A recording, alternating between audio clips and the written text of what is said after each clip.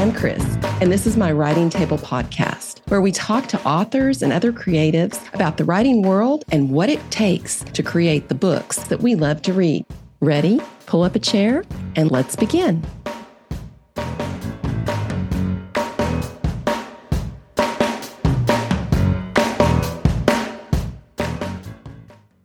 Hannah Dolby's first job was in the circus, and she has aimed to keep life interesting since. She trained as a journalist in Hastings and has worked in PR for many years, promoting museums, galleries, palaces, gardens, and even Dolly the sheep. She completed the Curtis Brown Selective 3-month novel writing course, and she won runner-up in the Comedy Women in Print Awards for her first novel, with the prize of a place in an MA in comedy writing at the University of Falmouth. She currently lives in London, and her debut that we will discuss today, the one she won the awards for, is No Life for a Lady. Welcome, Hannah. Thank you. Nice to meet you.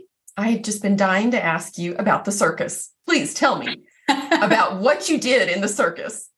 I was very young. I was about 17, and it was a summer job, and I was a fire steward, which involved standing by the tent flaps for 3 shows a day in case there was a fire, ready to evacuate the audience.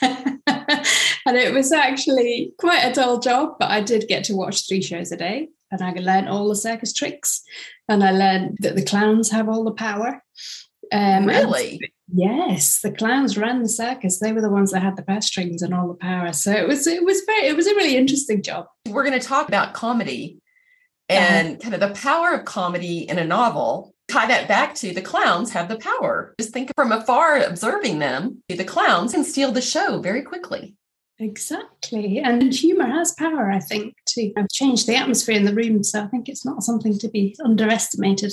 Well, I'm betting that you saw a lot of families and people in love and people fighting and parents and children. Do you ever think back on some of that when you're writing? Definitely. It's not a conscious thing, but I think that the people watching I've done over the years, the circus was only one of the very odd jobs I had. And I think all of them not only put me in situations where I had a good laugh, but also gave me that insight into people and quirks and how people get along and don't get along and all that kind of potboiler situation of people working together in occasionally hilarious situations that really set me up, I think, for life. Well, and you also went on to do a lot of PR jobs, galleries and museums, and then Dolly the sheep. Can you tell us a little bit about that? Of course. Yes, my job is in PR for various museums, and one of them was at the National Museum of Scotland, which is the main museum in Edinburgh. And I was lucky enough, one of my first things I did was we did the PR moment for the unveiling of Dolly, who was, of course, the world's first cloned sheep. And after her death, she was, to use a phrase, stuffed and mounted by our taxidermists. and so we had to unveil her to the world. And I do remember that morning of getting the event all ready and then hearing this knocking on the door, and it was the world's media coming to take pictures of Dolly and interview our curators. And I do remember the excitement of that. And also it was quite funny. I spent most of my life in Texas, and taxidermy, you can walk into a beauty salon, you can walk into a restaurant. Dolly could be just about anywhere. Taxidermy is amazing, and I did get to see behind the scenes. I mean, that's the lovely thing about some of the jobs I was in, is that I got to see behind the scenes, and I would see the taxidermists, and I think they ordered their glass eyes from America, so I think America has quite good trade in fake glass eyes. Of course we do. There's all this sort of thing that you discover in how an animal is created and put on display is quite a technical process. So yeah, there was really fascinating stuff. And that I got to see, from Egyptian mummies to Pixar animation studios. All the different exhibitions we had were really fascinating. So it was quite a privileged and exciting job. I wanted to talk to you about your Curtis Brown course. Recently on The Shit No One Tells You About Writing, another podcast that we all love, Bonnie Garmis was on, and she was talking about how the Curtis Brown course helped her. First of all, did your paths cross? I don't think so. I think I was a year or two before her. I think I was 2017, and I get the feeling she was 2019. I don't think we did. Your project in the course, I'm assuming, was this book. Right? Yes, it was. So how did that work? Like, you come into it with an idea, or do you come into it with partial project or a full draft? So for me, I came to the Curtis Brown course with a very fledgling novel. So really the first few chapters. And I think that kind of course probably does work better if you're slightly further down the line, looking back on it and understanding that process. I think you can get more from the course if you have a full novel, or if you're quite far into a draft. But that said, I did find it an amazingly encouraging and kind of inspirational process. And what was interesting for me was, at that point, my novel was very serious, and I was trying really hard to be literary and seminal and important. And so, although I came out of the course with lots of writing skills, it wasn't until a few years down the line that I found my voice and my way of writing, which was funny. What happened that showed you that you need to write comedic literature? It was actually the Comedy Woman in Print Prize. So this is run by a comedian called Helen Lederer, who was in absolutely fabulous comedy, and she's done a lot of comedy over the years, and she's set up this prize for women writers, which is a fantastic prize. And as soon as I saw it, I realised, so my novel still has the same heroine as it did on the Curtis Brown course, but I realised I wanted a heroine who has fun and sees life. She was having a very miserable and oppressed time. She was already married. She was sort of stuck, really. And so I realized, as soon as I realized I wanted her to have fun, it sort of set my writing free as well, because I could have fun with the writing and I could just play about. And I entered 3 chapters to the Comedy Women in Print Prize, and then got longlisted and had to submit the full novel, which was a slight panic. But I managed to submit the full novel, and I got joint second prize, which was amazing. So that's kind of congratulations. Application. Thank you. Talking about comedy and talking about going back to those clowns that have the power, you're kind of making me think, some people, when they're insecure about what they're doing, they'll make jokes, and that kind of covers the insecurity. A lot of other people might not show their comedic side because they don't feel like they have the power. So when you interjected this comedy into this character, how did it change her, and how did it change that power dynamic? So I think that humor, from the writing point of view, I think injecting humor let me free. So it set me free in terms of bringing out my silly, playful side. So it set me free to not be self-important. And so I could just write, and I could have fun with the words. Because I could have fun with the words, it gave my character that freedom, and it gave her the kind of joyous time that she has in the novel of running riot a little bit from all those Victorian, because it's set in very, repressive Victorian times. Right. So it gave her that freedom to escape some of those, or at least to look upon her life with a fresher perspective than she had, which I think helps her get through some of her adventures. Tell us about No Life for a Lady. It is the story of Violet Hamilton, who is unmarried, frantically avoiding the suitors her father sets up for her, not living a conventional Victorian life at all, and in fact searching for her mother, who went missing from Hastings Pier 10 years before. As you probably gathered, it's a funny, quirky, entertaining novel. Some reviewers have described it as a warm hug or a duvet. So I think it's the kind of novel that hopefully uplifts people and just gives them that escape from reality, a bit of fun, and I'm not ashamed of it being, a light read. We need more light reads right now. At least on my side of the pond, we do. I think I wrote it during lockdown as well. So I had this feeling. It was freeing for me, being stuck in the house and everything, just to write this novel about a woman who runs about seaside towns. Can't get out? Well, let your character get out. Exactly. How do you think that she would do in 2023? I think she would cope very well. She's very curious. And I think what frustrates her in Victorian times is that as a woman, she's supposed to be innocent and she's supposed to be fairly ignorant. And I think she finds that really frustrating, and she's constantly looking for ways to find out what she wants to know in life. And I think today, with the internet and with all the ways you have of just finding out whatever you want, I think she would quite like that. Where did you get your inspiration to write in the setting of the 1800s, but also this character? So I studied journalism in Hastings about 30 years ago. I remembered Hastings as a place of kind of crumbling Victorian grandeur. It's quite spectacular when you go there. You've got this promenade that reaches for miles, and you've got lifts that take you up the hill, and you've got a lot of echoes of that Victorian era, and you can see how it must have been.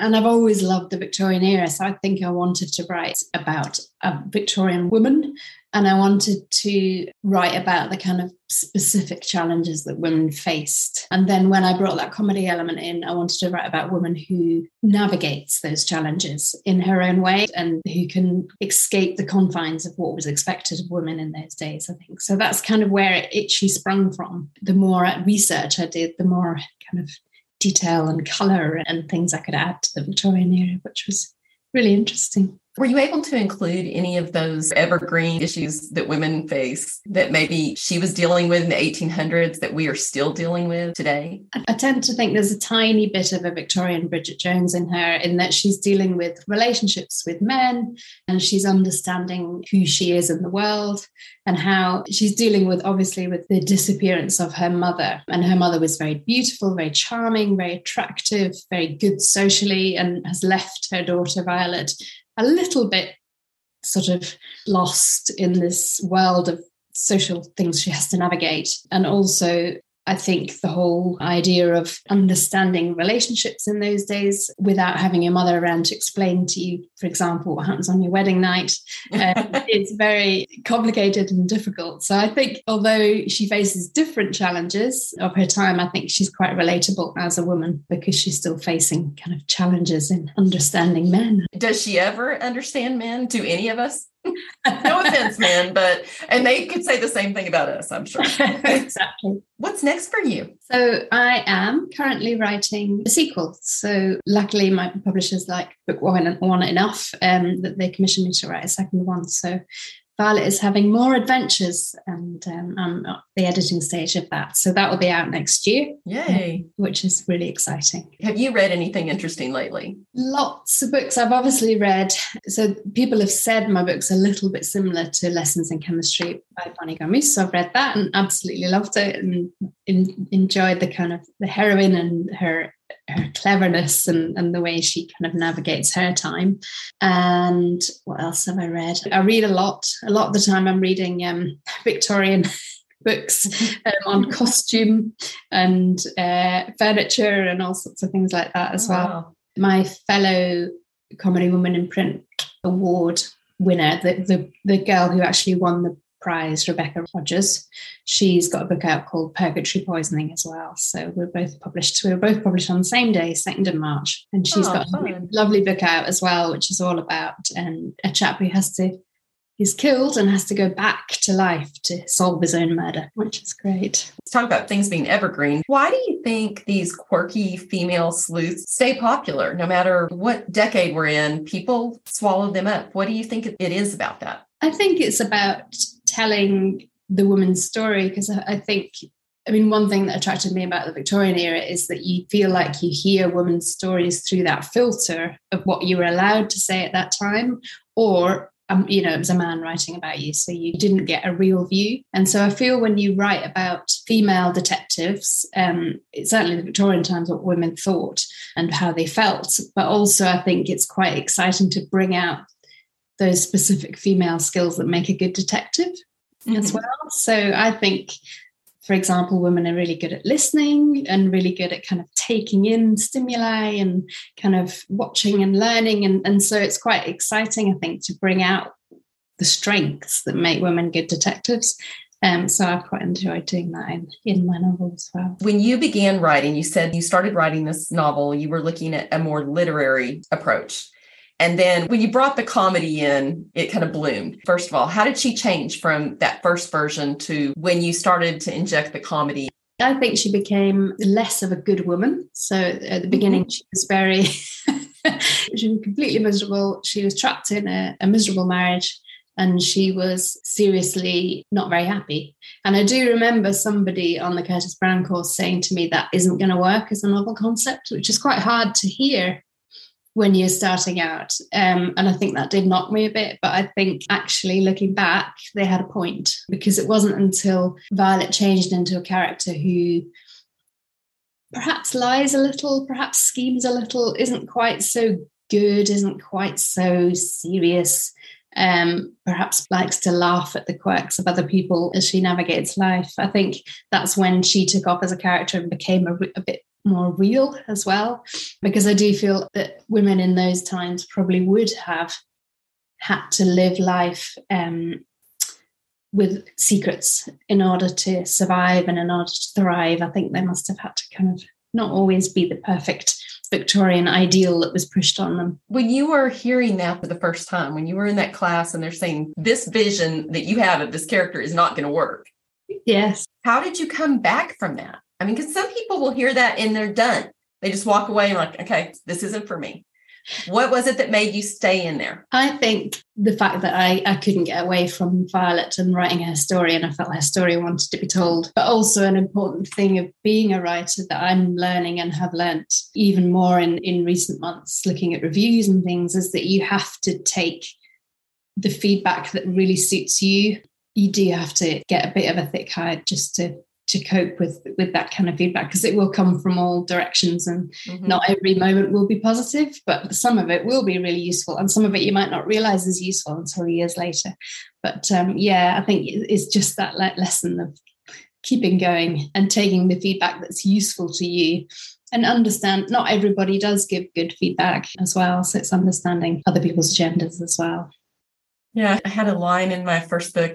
It was a variation. I tried to clean it up a little bit, but I think I said opinions are like elbows. Everybody has at least one. You can Google, if you don't know what the original line is, Google it. You ask someone to give you a review, and there are people that if you ask their opinion, they're going to give it. Yes. And sometimes it's just talk about power. It's like, I want to tell you what I think you did wrong and did it right. And it's kind of a catch-22. Do you look at the reviews and say, okay, this is what they like, and we double down on it on my next book? Or do you just say, no, I don't want to look at the reviews because it hurts? That's the thing. You hear the one bad review and the 50 or 100 others, you're like, oh, that's nice. But that one person said, you never forget that. Completely. I remember somebody said they wanted to slap my main character around the head, which I thought was a bit harsh. But that was a 4-star review as well, which confused me slightly. But so you have to, you do have to take things with a pinch of salt. And some people are just having a bad day. Yep. I think. Yep. I had the one that said the only character in the book that they could relate to was a dog named Walter Cronkite. That was the only character. And I was like, okay, well, I love Walter Cronkite, the dog. So that was like, okay, there's some days I come home and the only person I can relate to are my dogs. So, but yeah, I mean, obviously that person, maybe that's who they were. They were having a tough day. Who knows? Exactly. But, so now that you're a seasoned author and you're editing your second novel in the series, where do you go for these quirky qualities? Like, how do you change it up between book 1 and book 2? It is a challenge, and I must say I have found book 2 harder to write than book 1, I think, because you're trying to pick up threads from book 1 and you're trying to make sure it's still new and fresh and original as well. But I feel my writing has got better as well, just because it is my second book. I'm so delighted that so many people like number 1, the first book. So I think that process has been a great learning experience for me.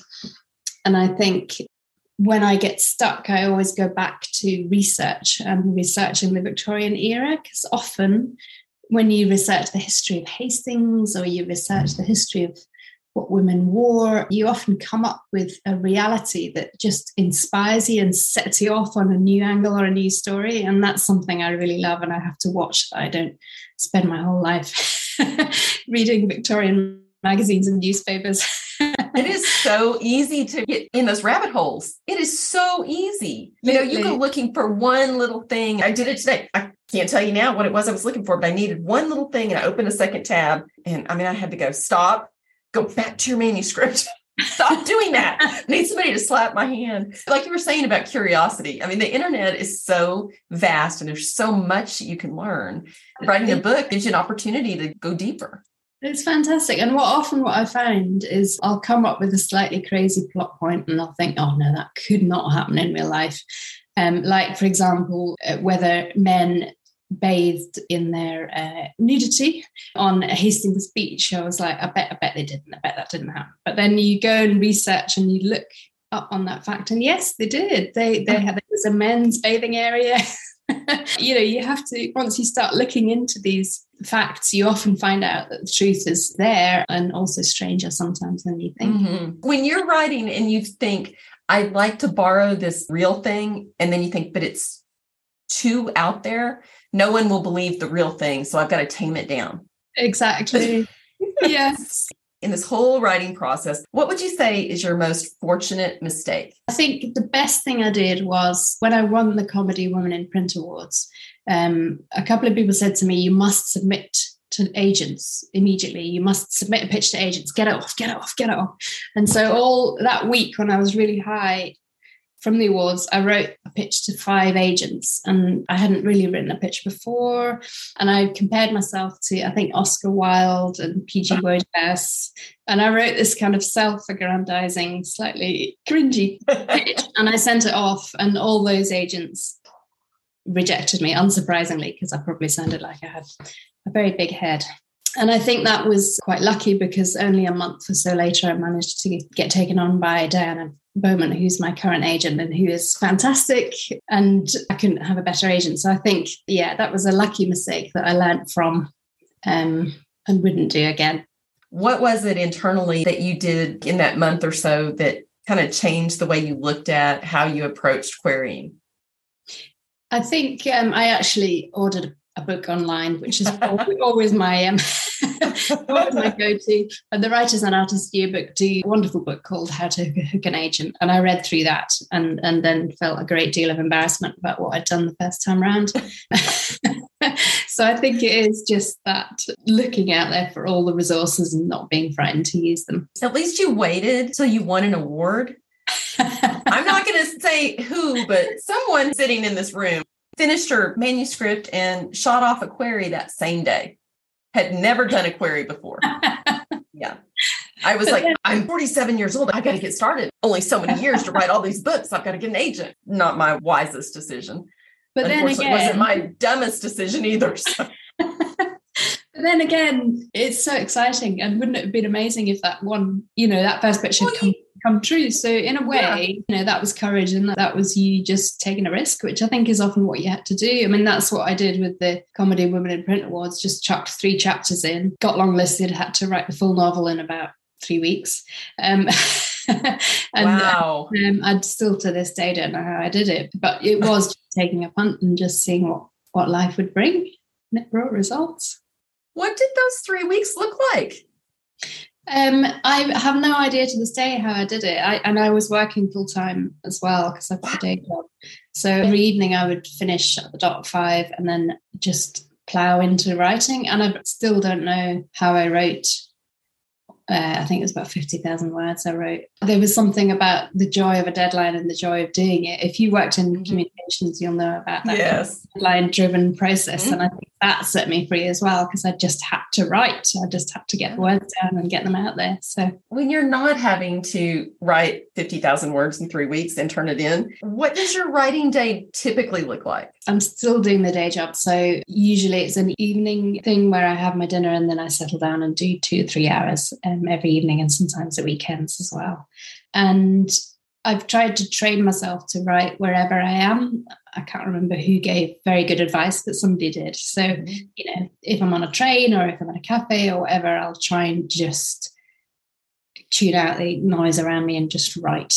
And I find that works quite well for me too. So just grabbing every moment I have, really. You're a busy lady. I am. A very busy lady. What do you say is the most fun about this writing life? I think it is meeting other writers, because I have, since I've been published, since before I've been published, I've built a bit of community with other women who've been shortlisted or longlisted for the Comedy Women in Print Awards. I've met other people who are published, some of whom are quite successful. And I think that really helps you, especially when you're a debut novelist and you don't quite know what to expect or what you should be doing, and you want to get it all right and perfect. Right. It's really lovely to have that community of people you can just reach out to and say, should I be in every bookshop in the country immediately, or should I be a bit more patient? When you boil it down, man or a woman, Danielle Steele or, me, you're literally putting one word down at a time. We're all doing the exact same thing, all working with the same alphabet. So it's like, there's a lot of luck to it, but we are. And it's just it's true. It's a little bit of a crapshoot. Would you want to walk away from it once you started? Definitely not. No. I mean, it is a roller coaster, but the highs are pretty good, I think. Mm-hmm. And I think sometimes, and I need to get better at this, it's about giving yourself permission just to be happy with what you've achieved so far. So It's very easy to say, I've just published a book and now I'm going to worry about sales. Whereas really you should just say, I've published a book and I'm so happy to have had a book published that looks gorgeous. And it is a beautiful book. Because you see these novels that are set in Victorian times. A lot of them look very similar. We didn't know it was Victorian. You might not know, you have to kind of look like she's got a fan in her hand and her dress is longer. It's a fresh take on Victorian times. It's very well done. Beautiful. It is really. It was Head of Zeus. I am very happy with it. I've been proud of it since day one. As soon as it showed up in my mail, I was like, great cover. It's really fun. Do you have any advice for those that are just starting to think, maybe I want to try this out? Maybe I want to put a few words on the page. What would you tell them? For me, what worked best was finding my voice. So working out what made the writing easy for me. And for me, it was about being playful and having fun and just bringing out that child in me that had no rules and no restrictions and just wrote for the fun of it without too much self-censorship. That might not work for other people, but for me, I feel like don't try to be someone else. I think I spent too long trying to be someone else. Just find what voice you're comfortable with and what kind of book you're comfortable with writing. And it might not be the book you think you should write, but it might be the one that you love and that everybody else loves. So, give it a try. So I think that's my main advice, is just find out what makes you tick. To learn more, follow Hannah at Lady Dolby on Twitter or Dolby_Hannah on Instagram. If you're enjoying the Writing Table, please consider leaving us a review. There are so many podcasts out there. Reviews help other listeners find us. Thanks so much for your support.